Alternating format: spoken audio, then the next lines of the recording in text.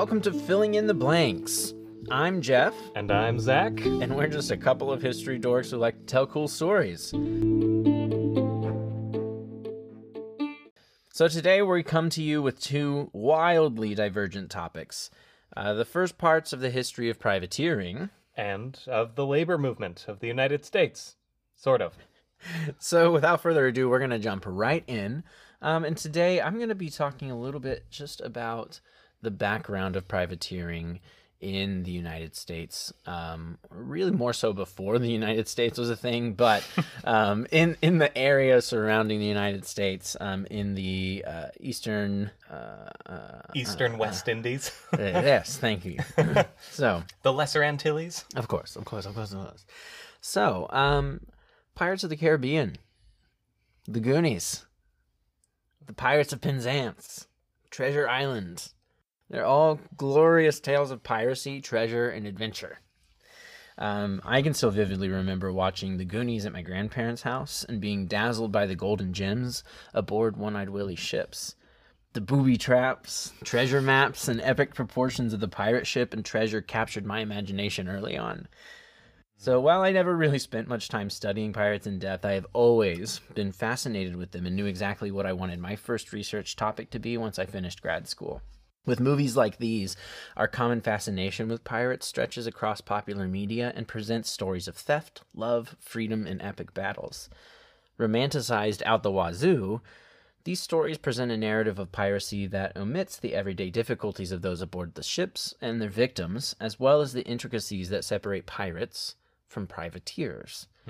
It wasn't until high school or college that I learned the difference between piracy and privateering, and have always been interested to learn further what the differences were. So for my portion of our first series, I am focusing on perhaps the less widely known and understood aspects of privateering in and around the Americas. So, for as long as humans could sail the seas, piracy has existed. It certainly was not a new phenomenon when it developed in the Atlantic and Caribbean during the 17th century. Piracy in the Caribbean and Eastern Atlantic reached its golden age between the early 1680s and approximately 1726. And the word pirate originates from the Greek word piratas and Latin word pirata, both of which broadly mean to attempt, attack, and assault. Yes, I know, it's very funny. Sorry. Yeah, Pro tip, don't breathe your wine. Yes, we do have some wine, full disclosure, as a celebration of our first episode. Ow. Okay. You good? You all right? Yeah, sorry to interrupt. It's all right. Yeah, so I'll just go back a little bit here. The word pirate originates from the Greek word piratas and the Latin word pirata, which both broadly mean to attempt, attack, or assault. Essentially, pirates were and are people who steal at sea. Pretty simple, straightforward. The line between piracy and privateering, then, was incredibly thin.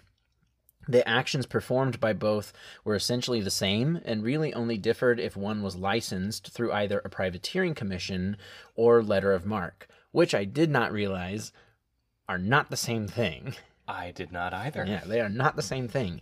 So both of these documents could be used to legalize actions that would otherwise be considered piracy. Yes. So privateering commissions were issued to private vessels who were authorized to fight in place of or alongside other naval vessels, essentially acting as mercenaries of the sea. While letters of marque were granted to merchant vessels and allowed them to arm themselves and attack ships that sailed for foreign nations, regardless of whether the nations were at peace or war. What? So, many nations issued privateering commissions in place of hiring professional navies, including people such as George Washington during the American Revolution. Oh, cool. Yes. So, privateering commissions, again, were issued to private vessels, while letters of marque were granted to merchant vessels. Okay. And privateering commissions were more so essentially like hiring mercenaries. Right. While letters of marque were just like, go out and, try not to start a war. Raid, pillage, plunder, and we'll let you.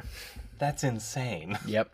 So again, the line between piracy and privateering was thin, and it also changed depending on whose point of view you look at it from. In many instances, the line is pretty much indetectable. One man's privateer is another man's pirate. So, for example, if the English issued letters of marque to a merchant vessel and they attacked a French vessel, the French wouldn't care that their attackers had letters of marque, and they would still view that ship as a pirate. So there are really, as I'm finding through this, a lot of people who we consider famous pirates who were privateers. And even famous explorers, as we'll find out soon, who were privateers. Okay. Yes. So, privateering itself is as old as piracy and stretches back much further than the 17th and 18th centuries in the Americas. Privateering in the Americas specifically grew more common after the Spanish conquest of much of South and Central America, when they started exporting large amounts of gold and silver to Europe. Wow. Oh, coincidence? Yeah, I think not. So, the Spanish used brutal means to conquer large civilizations like the Inca and Aztecs, as well as other small civilizations throughout the continents. And these conquests led to the Treaty of Tordesillas between Spain and Portugal in 1494. And this treaty essentially granted Spain a claim over all lands west of an arbitrary demarcation line drawn by Pope Alexander I. Go ahead. Just take all this. It's all yours. So this treaty enraged other European nations with claims in the Americas because other nations already had claims in the Americas. And suddenly the Pope is like, well, that's all Spain's. So in addition to any already existing conflicts, a lot of those nations launched privateers to help steal from and plunder Spanish ships. And two of the most successful English privateers were Sir Francis Drake and Henry Morgan. Oh, Captain Morgan. Yes. So, Sir Francis Drake is most widely known for being the second person to circumnavigate the globe. Less known, though, is the fact that this voyage was a privateering mission driven by a desire for money and not a glory mission. Oh, my God. So Queen Elizabeth I, or the Virgin Queen, issued orders to Drake to sail and plunder Spanish possessions in the Pacific Ocean. During his voyage, Drake plundered numerous Spanish ships and returned to Plymouth in England on September 26, 1580, as a hero to his fellow countrymen. The Spanish crown, however, labeled Drake a pirate, and Drake, though, was knighted on April 4th, 1581 for his success on his voyage around the world. However, Queen Elizabeth did not knight him herself, to avoid it appearing as though the English crown officially condoned Drake's actions in the Pacific, even though it did. Even though it issued him the letters of marque, the Queen was like, I'm not going to knight him because I don't want it to look like I support this, even though I really do. So was it like a lesser lord who knighted him? Instead, the French ambassador performed the knighting. Oh my God. Yes. So, great things. So, Henry Morgan also gained fame and prestige among English citizens for his attack on Spanish possessions. Morgan received his letter of marque from the island of Jamaica.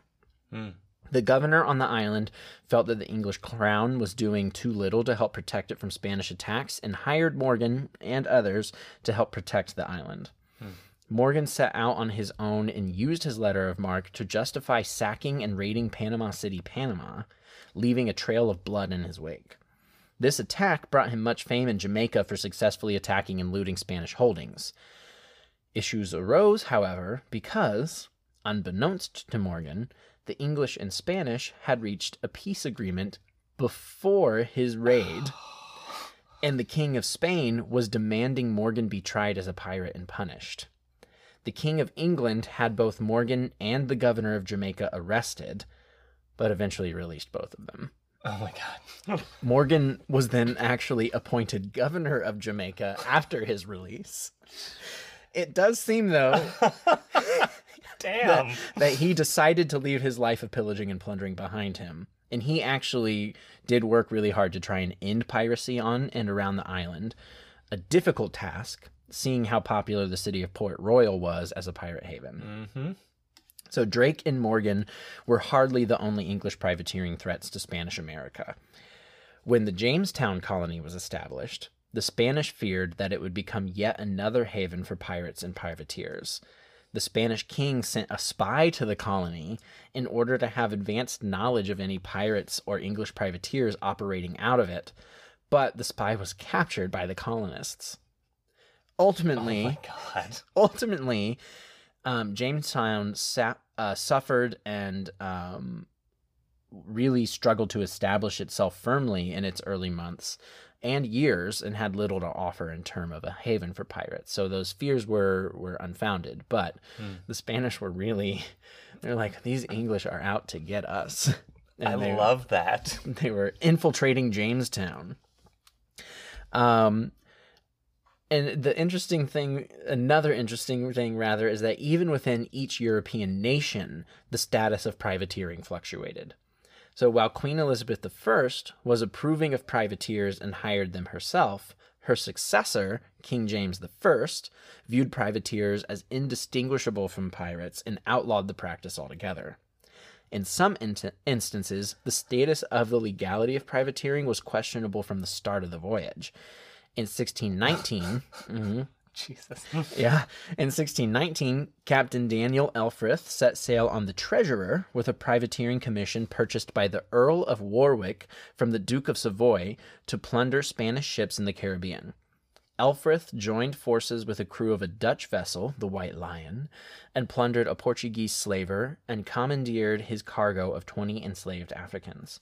The ultimate fate of these enslaved people is not entirely certain, but it is likely that some remained in slavery and may have been among the first African slaves to arrive in North America.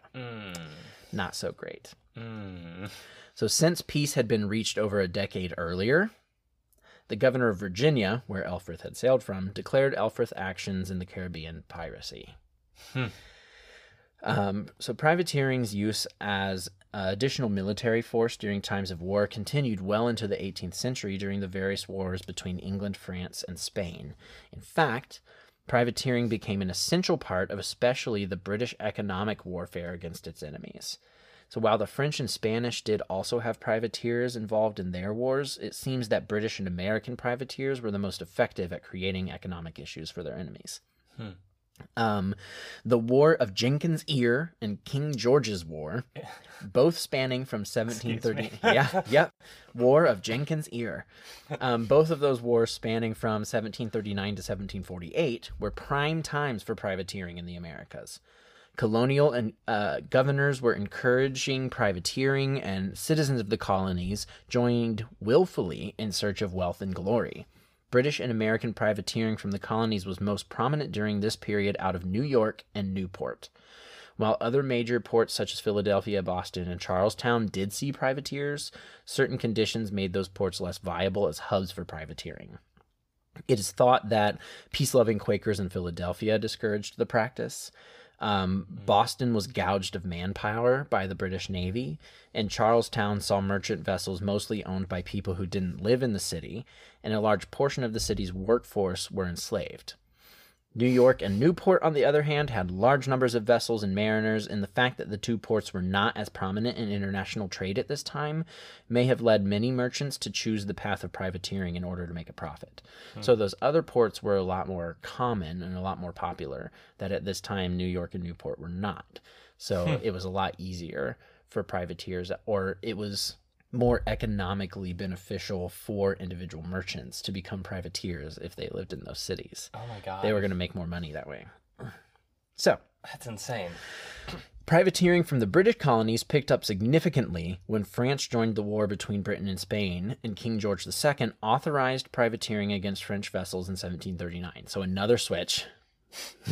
That now it's legal again in the English Empire. So the effect on French and Spanish commerce as a result of English and American privateers was significant. Commerce between France and its colonies in the West Indies suffered a nearly 50% decline. Woof. While its commerce between New France and the West Indies, New France being like Quebec, Canada, dropped by around 39%. Spain suffered similar declines, and the king opted to authorize individual merchant vessels to conduct trade rather than the larger trade flotillas that it tended to launch, because the trade flotillas were too easy to intercept. Oh my God! So they were going after the entire treasure fleet? Yes. Oh my God! Yes, literally. And so the king of Spain started sending individual merchants instead of these large flotillas. Oh wow! So the hope was that these unscheduled individual ships would be able to more effectively evade privateers, but nearly 60% of them were still intercepted on their way to the Americas. So American and English privateering also had a significant impact on marine insurance premiums. Most rates... Yep.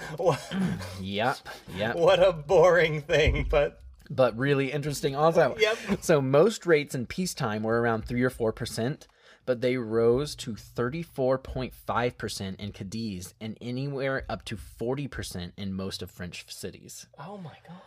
A huge increase. So the Americans and English were, however, the Americans and English were not immune to the negative effects of privateering.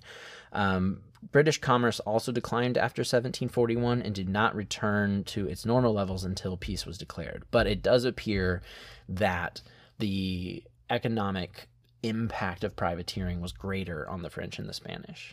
So privateering proved to be a really important economic and military asset in many instances in the colonial period and is part of the early American Republic.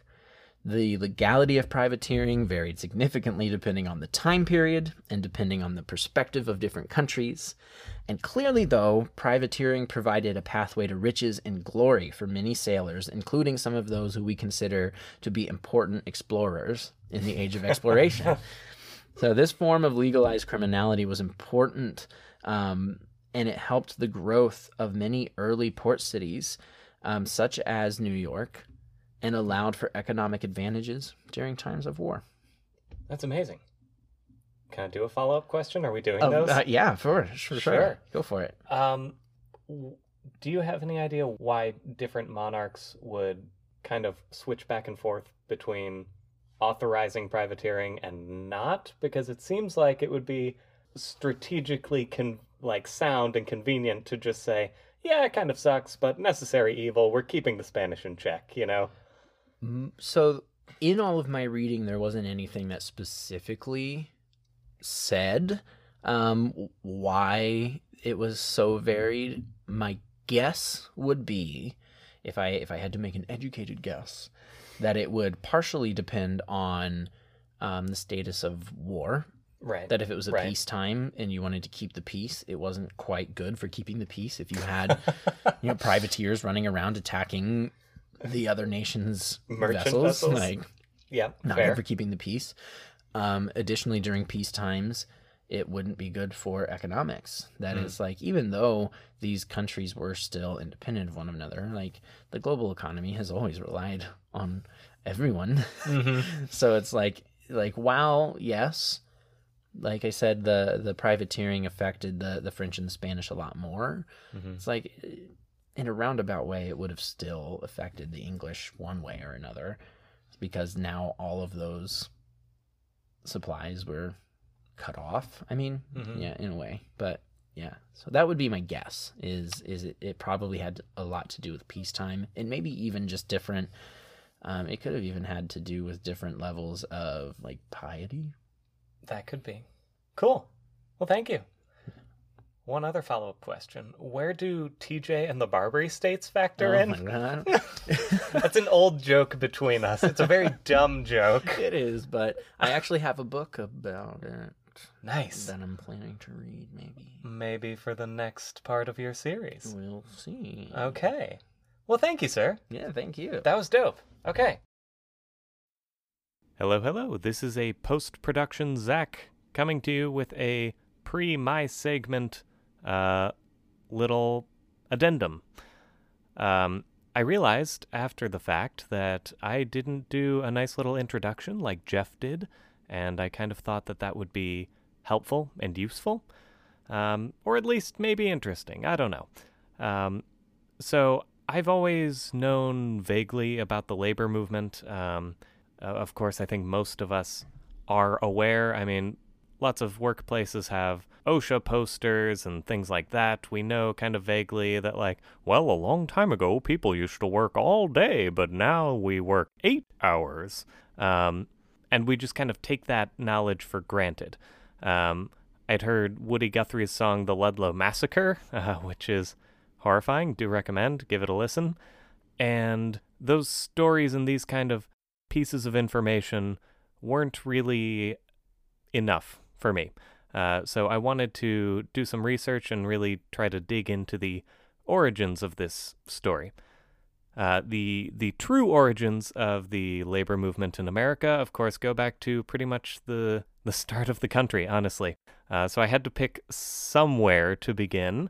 I don't want to reveal the subject of this series until we get there in my script, but I just wanted to, pick a place and really try to dig in and do my research on the movement.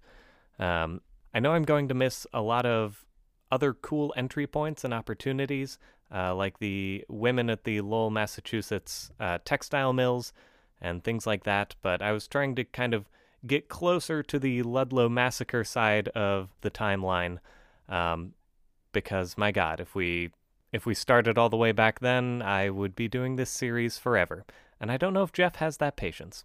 So, without further ado, here we go.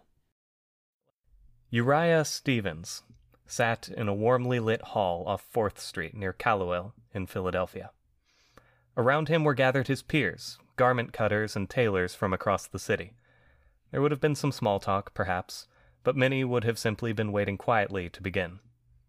The scene would have been familiar to Stevens, who spent many of his evenings attending the meetings of his local Freemason, Oddfellow, and Knights of Pythias lodges. But here, tonight, the gravity in the room did not come from the observance of ceremony, but from a pervasive, shared disappointment.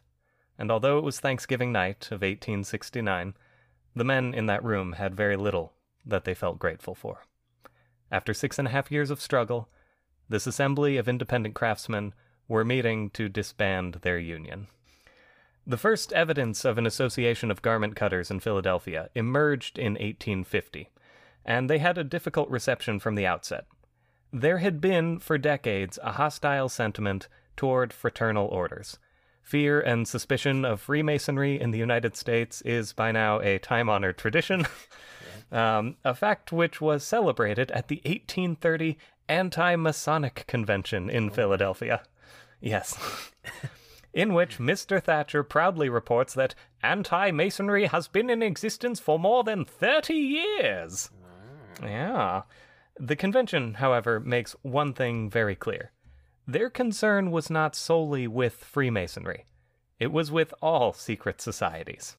And I quote, again from the proceedings of the 1830 Anti-Masonic Convention, "Be aware of secret societies as dangerous to the liberties of the people.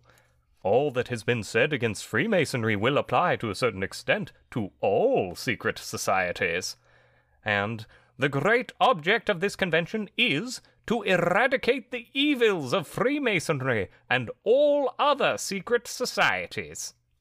It is easy to understand, then, why working-class movements in the United States had been stunted leading up to 1869. While Robert Owen perfected his communal reform at New Lanark by providing childcare, health care, education, and an 8-hour workday for his workers, and while England subsequently experienced 20 years of Chartist, working-class agitation, America enjoyed anti-Masonic sentiment and Commonwealth v. Polis, an 1806 Philadelphia court case which established a precedent until 1842 that going on strike constituted illegal conspiracy. Oh my God. Specifically, a combination and conspiracy to raise wages. So the public's deep and abiding suspicion of secret societies easily extended to groups of workers who, say, met privately to discuss and protect their common interest. They often had to meet privately to prevent themselves from being blacklisted as agitators. But regardless of this, people still kind of put the specter of secret societies and conspiracy over them. It is perhaps because of this that in 1850, when the garment cutters of Philadelphia first announced a meeting in the Public Ledger, the newspaper in Philadelphia, they led with this, quote, "The Association of Garment Cutters make known to the public and to the trade that they are not, as some suppose, a secret order, and that they are bound by no laws or regulations that will compromise or in the least infringe upon the rights of others. In other words, they are neither secretive, nor do they swear mysterious oaths like some of those other weirdos." They go on to describe that their chief goals were to create capital and gather together the finest people in the craft, that by a union of knowledge they could collectively position themselves for employment by partnering with, quote, "men of wealth and known business qualifications." It's worth noting here, because I think our perceptions might kind of shade how we look at early labor movement. It's worth noting that labor organizations are not always purely antagonistic towards capitalism. Some efforts, like we see here, only seek to provide greater participation in the capitalist system for the workers whose effort generated further capital.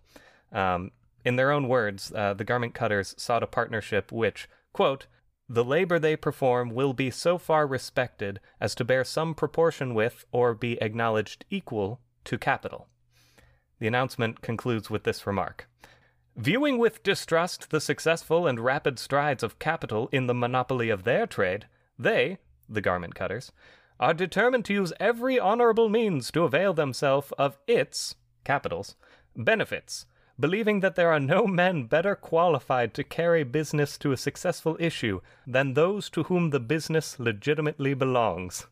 In other words, stay in your lane, moneybags, and let the actual work be done by people who know what they're doing. So, they did their best to assuage the fears of the Philadelphian populace, but progress was slow. It would be another 12 and a half years before the Garment Cutters Association of Philadelphia was formally incorporated by the state senate. Uriah Stevens did not spend these intermittent years frivolously. While the association met in private homes and largely dropped off the public record, struggling to gain momentum, Stevens traveled. From 1853 to 1858, he visited Mexico, the West Indies, England, Germany, Belgium, and the goldfields of California. And his time abroad had an effect. On his return, he took a staunch abolitionist position in public life, supporting the newly formed Republican candidates of John Fremont and subsequently Abraham Lincoln. When Lincoln won the presidency, Stevens visited him in Washington and proposed that he, quote, "confiscates the estates of the Southern slaveholders and place them in the hands of the Negroes who were to be emancipated and clothed with the suffrage." Wow. And it was with this egalitarian fervor that in 1858 he returned to pull the Garment Cutters Association out of social obscurity and set them before the State House for incorporation by 1862. It was perfect timing. Maybe you can see where this is going. As the American Civil War wound up, the glut of demand for uniforms and other clothing placed tailors and garment cutters at the fore of the home front. So much so, in fact, that they seemed to struggle with scab workers of a sort. Writing first in November of 1862, they declare their opposition to, quote, "men obtaining contracts through the mere influence of money, and who had not the remotest knowledge of the trade," and that, quote, "it was also the intention of the association to interfere in the cases of persons setting themselves up as tailors who knew nothing of the theory of the trade, but worked only from patterns furnished by the brains of a regular tailor." Oh my God. Later in December, they released a similar, shorter notice that they, quote, "object to blacksmiths, shoemakers, carpenters, and various other mechanics becoming tailors at our expense." 3 months after that, in March of 1863, the association released a scathing rebuke of the city's mechanics, and mechanics is, in this context, is an oldie-timey term for any tradesperson. Their rebuke occupied about a quarter of a column on the newspaper. Ordinarily, I would cut this and give you a more succinct view of what they said, but I think it's worth reading most of it for you. I think it really captures the fear and the desperation and the endlessness of working for a home front industry during a conflict that claimed hundreds of lives each day. And it will become an important issue of Uriah Stevens' advocacy going forward. So, from the Philadelphia Inquirer, March 21st, 1863.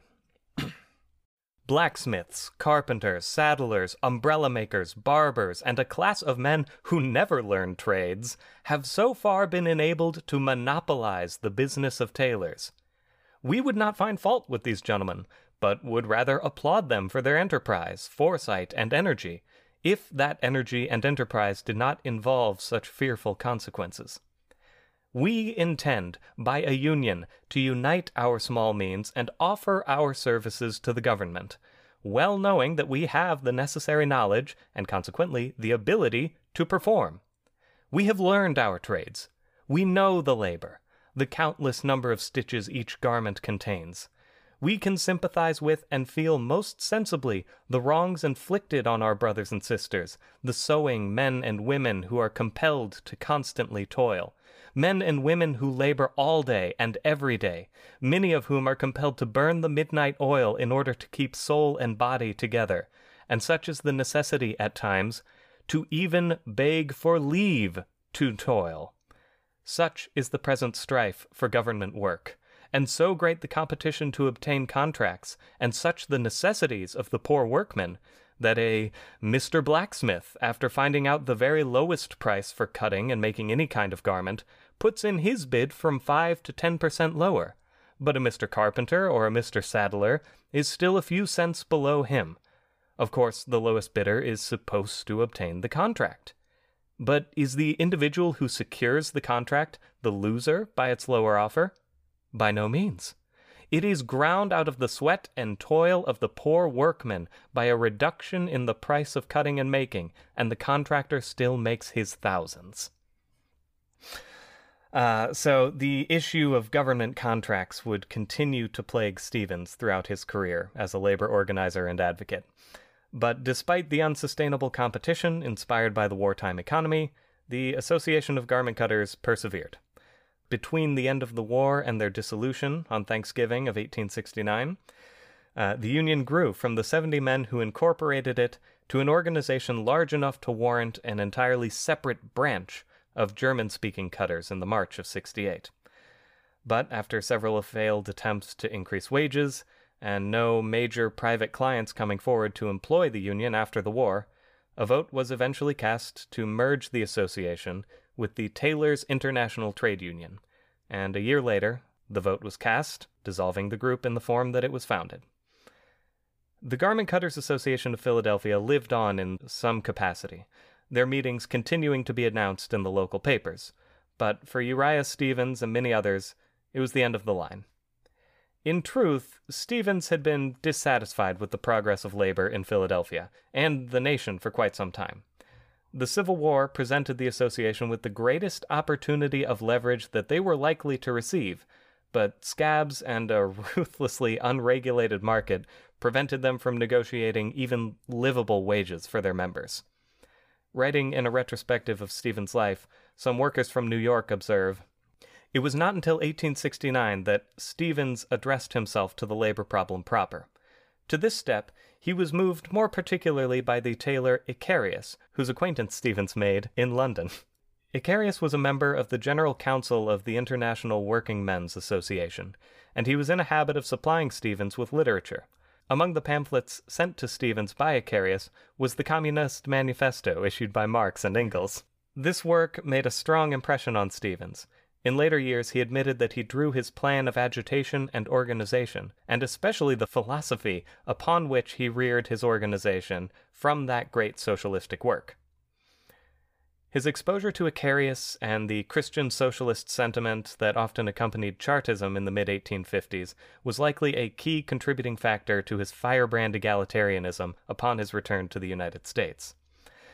As the Garment Cutters meeting finally adjourned, Stevens approached a number of his closest friends and colleagues, inviting them to his home on Coral Street. Here, he laid out a new vision, a new union of workers. Inspired by the efforts of the First International abroad and of the National Labor Union, or NLU, in the United States, Stevens was also aware of their respective shortcomings, and so sought to build an organization that borrowed from their strengths and learned from their weaknesses. At that time, his most pressing concern was labor's continued adherence to, quote, pure and simple trade unionism, that is, the organization of individual unions according to their respective trades, birds of a feather flocking together, that kind of thing. And he had felt the pitfalls of this firsthand when the Garment Cutters Association was continuously undermined by unqualified workers stepping in to perform underpaid labor. If the cutters went on strike, then the machinists and blacksmiths stepped in at half the price. The only solution to this, as the NLU observed, was to unite the trades against the continuous downward pressure on wages by capital. Stevens' second greatest concern was that of publicity. He had seen that a public stance against secrecy had done little to help the garment cutters' public image or secure them any valuable clients. On the other hand, businessmen and capitalists formed associations of their own and coordinated efforts to undermine labor unions and keep wages low. This had been the case in 1806 with Commonwealth v. Polis, and it continued to be the case in 1869. Therefore, a public organization of workers, from the outset, set themselves up for failure by showing their hand to an opponent who already had an advantage. The answer to these concerns was simple, and there, on Thanksgiving night of 1869, Uriah Smith Stevens and 6 other men formed the Noble and Holy Order of the Knights of Labor, which, what a dope name. Inspired by the Masons, the Oddfellows, the Knights of Pythias, and the Brotherhood of the Union, the group would remain a secret and selective order. Terence Powderly, a future leader of the Knights, writes in his book, 30 Years of Labor, quote, "It was that the organization and its members might be protected as the seed in early springtime that the veil of secrecy was first adopted. And the precaution was necessary. Protection was necessary, not only from employers, but from men who toiled for a living as well. They did not adopt the veil of secrecy to promote or shield wrongdoing, but to shield themselves from persecution and wrong." Stevens' immediate goal was not to organize a block of workers large enough to threaten capital and demand reform, but rather to educate and unify the working class in his city. Meetings involved discussions and lectures about labor relations and organization. According to Carroll Wright, the first U.S. Commissioner of Labor, who, incidentally, owed that job to the Knights, identifies Stevens' core ideas as, quote, "First, that the surplus of labor always keeps wages down, and second, that nothing can remedy this evil but a purely and deeply secret organization, based upon a plan that shall teach, or rather inculcate, organization, and at the same time educate its membership to one set of ideas ultimately subversive to the present wage system." After this first meeting of the newly formed Knights of Labor, the group would meet again on December 28th and establish its first local assembly. That's the most granular unit of organization within the Knights. Practices were developed to welcome probationary members called sojourners into the order, and although Assembly Number 1 was formed by garment cutters, sojourners could be of any trade, or none at all. One of the things that made the Knights of Labor so radical, especially, again, relative to the preceding tradition of trade unionism, is that they welcomed unskilled laborers. It's not just the master carpenters and the journeymen who have a say in things, it's literally everyone could come. Once these sojourners had learned the rites and rituals necessary to call a meeting to order, found a new assembly, endow officers, and induct new members, they would leave the parent assembly to found ones of their own.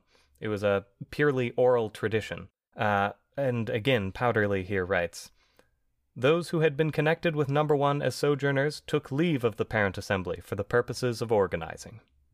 And so, by the end of 1870, the first full year of the Knights' operation, Stevens and his assembly had elected among themselves 113 different candidates and fully initiated 70 new members into the order. 2 years later, on July 18th of 1872, Assembly Number 2 was organized by carpenters and caulkers from the Cramp shipyard in Philadelphia. Just before Christmas of that year, Assembly Number 3 was formed of shawl weavers, and the next year, 1873, the Knights saw a massive surge of growth. Benefiting from the collapse of the National Labor Union, the Knights of Labor formed over 80 new assemblies. Wow. Bag makers, stonemasons, machinists and blacksmiths, boiler makers, sheet iron workers, pattern makers and molders hailing from all across the country, from Kansas to Delaware, all stood together under the banner of the Knights of Labor. And the thing that held them together was a strict observation of ritual. Trades who once would cannibalize each other during times of hardship and steep competition, like the garment cutters during the war, were suddenly bound by a common fraternal oath and veil of secrecy. It created an ideological bond among the working class, which up until that point didn't exist. What reason did carpenters have to stand with exploited tailors as long as their own trade was well paid? Why would they risk their own livelihood by going on strike out of solidarity if they were comfortable? These questions, which had previously torn other organizing efforts apart, were answered by Stevens creating an organization that went beyond the economical. Striking at the heart of division and class conflict, the Knights of Labor would grow into an organization which represented people and not merely trades.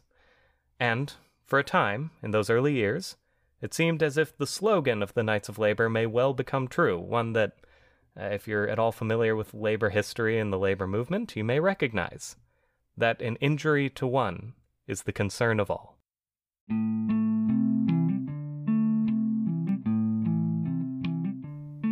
Zach, I think one of the things that out of this first episode, am really liking is the fact that I feel like the two of us have really unique approaches to both how we conduct our research, but also how we present it. And so I think that it's really fun to hear, how my brain put together this information and how it varies from the way that you put together yours. And I'm excited to be able to continue to find these fun and creative ways to present these really cool stories to our listeners. Yeah, man, I agree. I had a lot of fun putting this together once I kind of got over the hump of how to start, It's always the hardest part. Oh my God, it was so rough.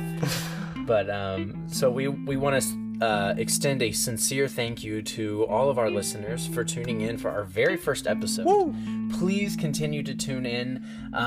As usual, as we said in our episode 0, if you have ideas, things that you think we should check out, please hit us up at fitblankshistory@gmail.com. Additionally, we both acknowledge that we are human beings.